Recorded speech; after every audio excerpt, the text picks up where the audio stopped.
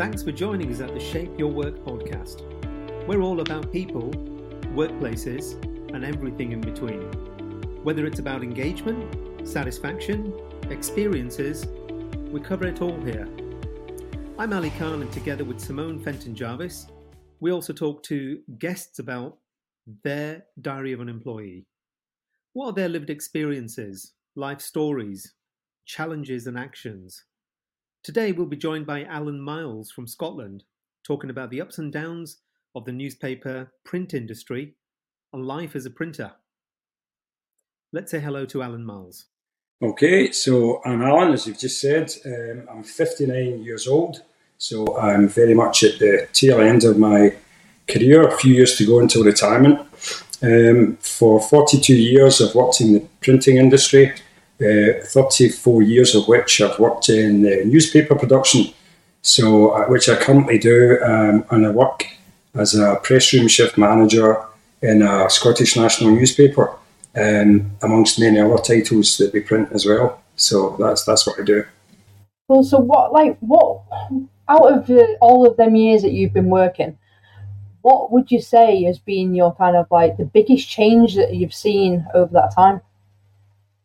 I would say the biggest change that happened was, funnily enough, just around the time that lockdown came in. We lost a massive contract we'd had for a very long time with a national newspaper. They took it away from us, and that made colossal changes. Usually in newspapers, that's the death knell. I've seen it many times. That would close a plant down. But we've managed to survive that. So we lost a lot of people. I mean, 20 years ago, we had 175 staff in the place I currently work. Now we're down to about 36, I think. So we lost a lot of people. So that's been the biggest change. You know, that was a scary time for everyone. So then we've had to change how we work. Obviously, as you hear a lot about nowadays, people having to do more work with less people. So yeah, I would say that's been the biggest change in that whole time, probably the start of lockdown. What about, you just said you worked for the same company for the 34 years. I'm just thinking I think the internet was launched in the early 90s, which is probably when you started doing your role. Have you seen that kind of even impact your role, your career, as I guess the world's become more technologically driven? Well, that's an interesting question, actually, because I think we were the first newspaper in the world. We had a top secret department. You know, we used to work in the city centre in a big building, hundreds of people, which we really don't have now. And we had a top secret department, and they were working on getting online news. And I think we were the very first to do that. So even then, they were thinking of moving away from print and news becoming more of an online thing. So yeah, it was all a bit top secret. I don't think anything, major came of it for us particularly. I think we just have gone with the flow with everyone else on that front. But yeah, I mean that's been a massive change, the whole online thing. Yeah, and you're right. Yeah, that did coincide with when I started out. And I think they're still trying to make that a thing, but I suspect that the print revenue, as little as it probably is now, still outstrips the online subscriptions, which is the way they really want to go. But there's still a bit of a battle there. Alan, I'm just about old enough that you can have a job for life. That was what would happen back in the 70s and 80s. Dare I give my age away to people? And you've been there for 34 years. You've seen a lot change around you. So you've had that consistency, but surely you would have been influenced by other people around you. Is there anybody else that inspired you?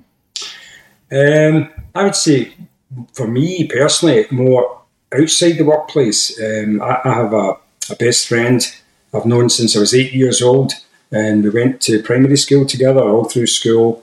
And he left Glasgow when he was 21, and has become a big player, global CEO in the insurance industry. And I've very much followed his trajectory, and that's very much inspired me, I think, following him and all his experiences. So that's been quite a big thing for me. I've very much enjoyed following his journey. Okay, so, I guess we've picked up there, you've had the big influences. Technology has kind of been, I guess, massively evolving as time has gone on. Out of the people that have influenced you and the technology, I guess, that's influenced you, what do you think has made you most productive?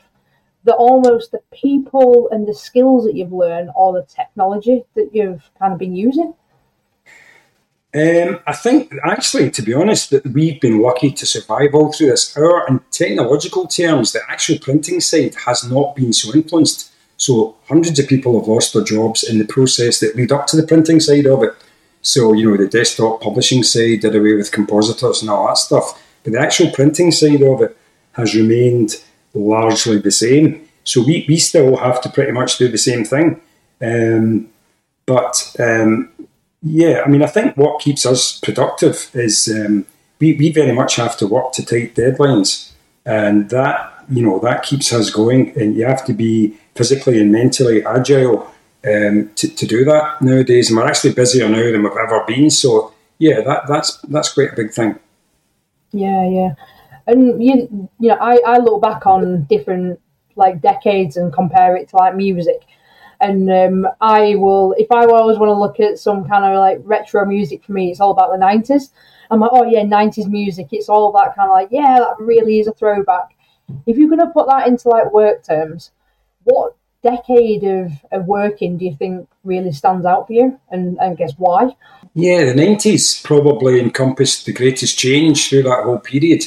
And even things even news things that happen stick in your mind. I've been there right through all kinds of things.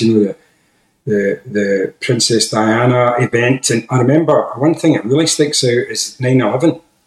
I was working in the newspaper that day, and that was a massive thing. That really sticks in my mind. But yeah, I suppose I would say the 90s as well. But I would say that's been where most change has happened. Whole departments being wiped out by technology, just the news stories, things that happened in that decade, and just the technological changes, I would say, yeah. I was actually in New York this week, and the whole 9/11 situation, I can only imagine what that was like working at a newspaper when that was happening.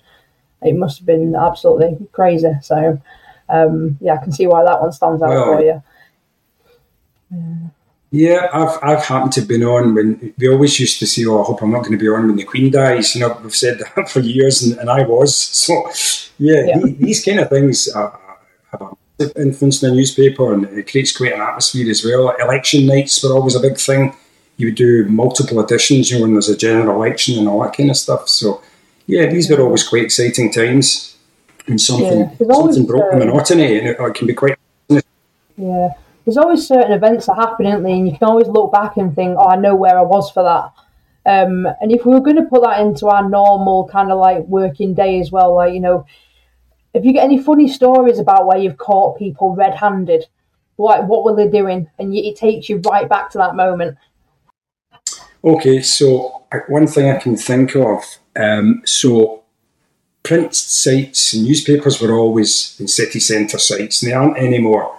They're all greenfield sites now, but it's like Fleet Street you would be familiar with. There were loads of different newspapers in Fleet Street. So there used to be a saying, where there's ink, there's drink. So alcohol was a massive thing. All the journalists, all the staff, people drank. That was the way it was. So in our previous site in Glasgow city centre, we had a lot of staff, and there was a lot of drinking going on. So one night, the night production manager happened to live near one of the press assistants who was a bit the worse for wear. So he offered to run him home. So this guy fell asleep in the back of the car. And when they got to his house, he had to wake him up. And he actually said to his boss, "Oh, thanks a lot, driver. How much do I owe you?" And then proceeded to exit the car from the wrong side. And the production manager watched this guy go over to the house opposite his and try and get in with his key. And that, believe me, is one of so many stories. That was just the culture in these days. It was incredible. There were so many stories like that with, people caught up in that crazy culture of drinking, And the thing was, they could never really stop it because, they didn't say you can't have a drink. So of course, whenever you challenge anyone, what would they always say? Well, I've had one pint. So, and how could you possibly challenge that? There was no sort of zero tolerance. So they were tricky times. So yeah, my biggest piece of advice I think that I give to people is like, don't get too drunk around your work colleagues. Like that for me is like just don't do it for them funny stories because they just follow you everywhere. But like, if you were going to give a good piece of advice to a colleague or a friend, like what would it be? In terms of just general advice, or when do you mean like when somebody starts the job, like a younger person or something coming in, that kind of thing? Sorry, do you want to ask that again then, or no?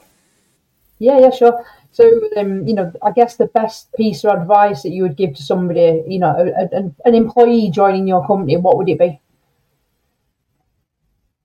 Well, I would always say to someone, always do your best, be enthusiastic. And I think the biggest thing, and I've noted this with young people that started with us in the past, is always ask questions. And what I've found is people always love to talk about what they know and what they do. If you speak to anyone and show an interest in what they do, just step back and watch it roll. They'll talk forever because you've tapped into something they're really interested in.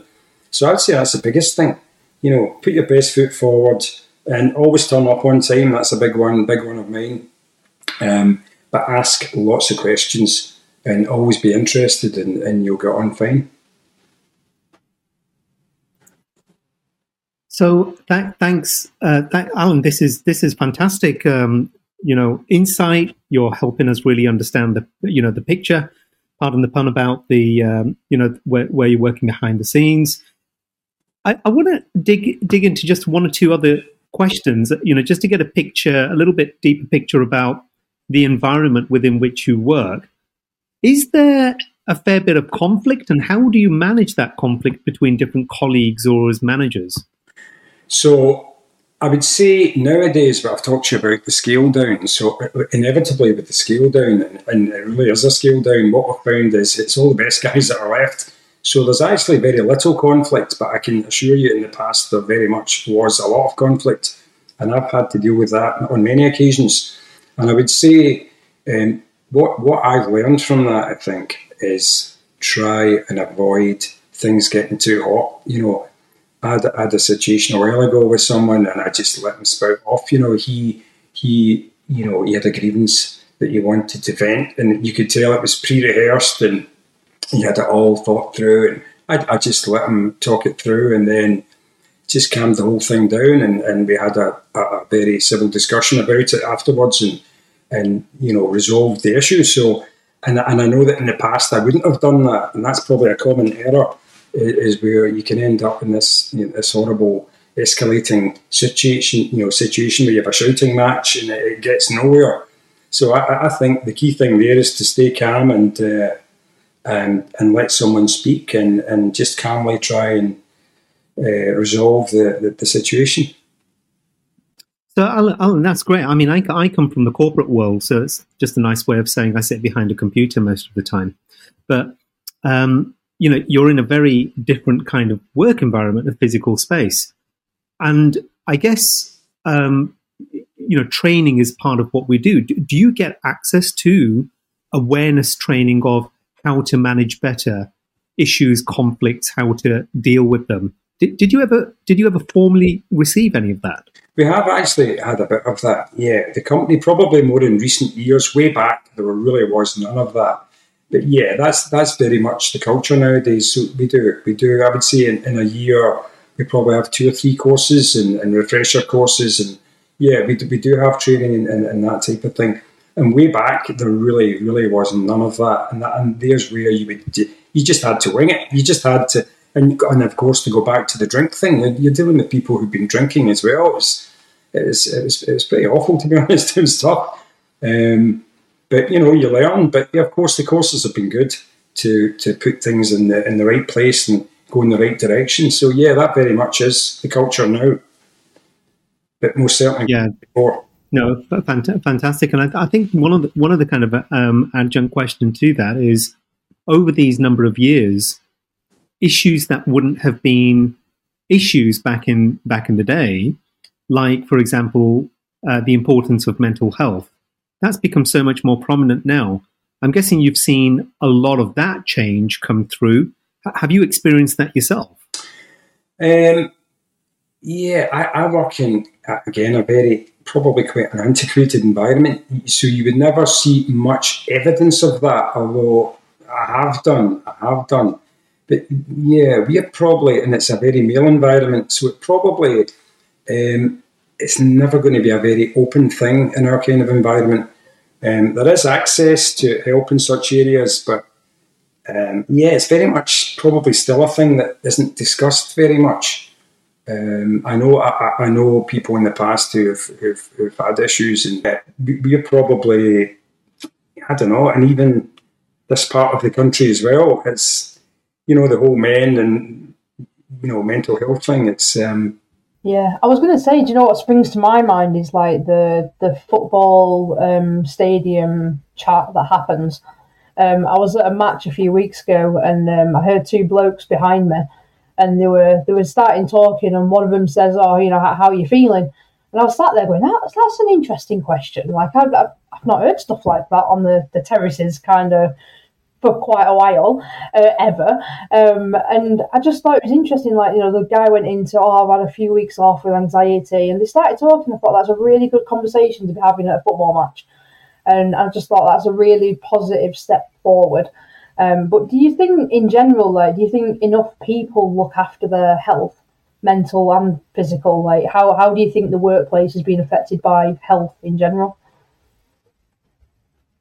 Yeah, I would say, I think you're dead right. That's a great story, and good on these two guys. I would put myself in that camp, actually, and probably always was. But yeah, I think a lot of environments struggle. I suppose the more macho environments, inevitably will really struggle in that area. That I cannot see that as a conversation that any of us would ever have at work, even as scaled down as we are.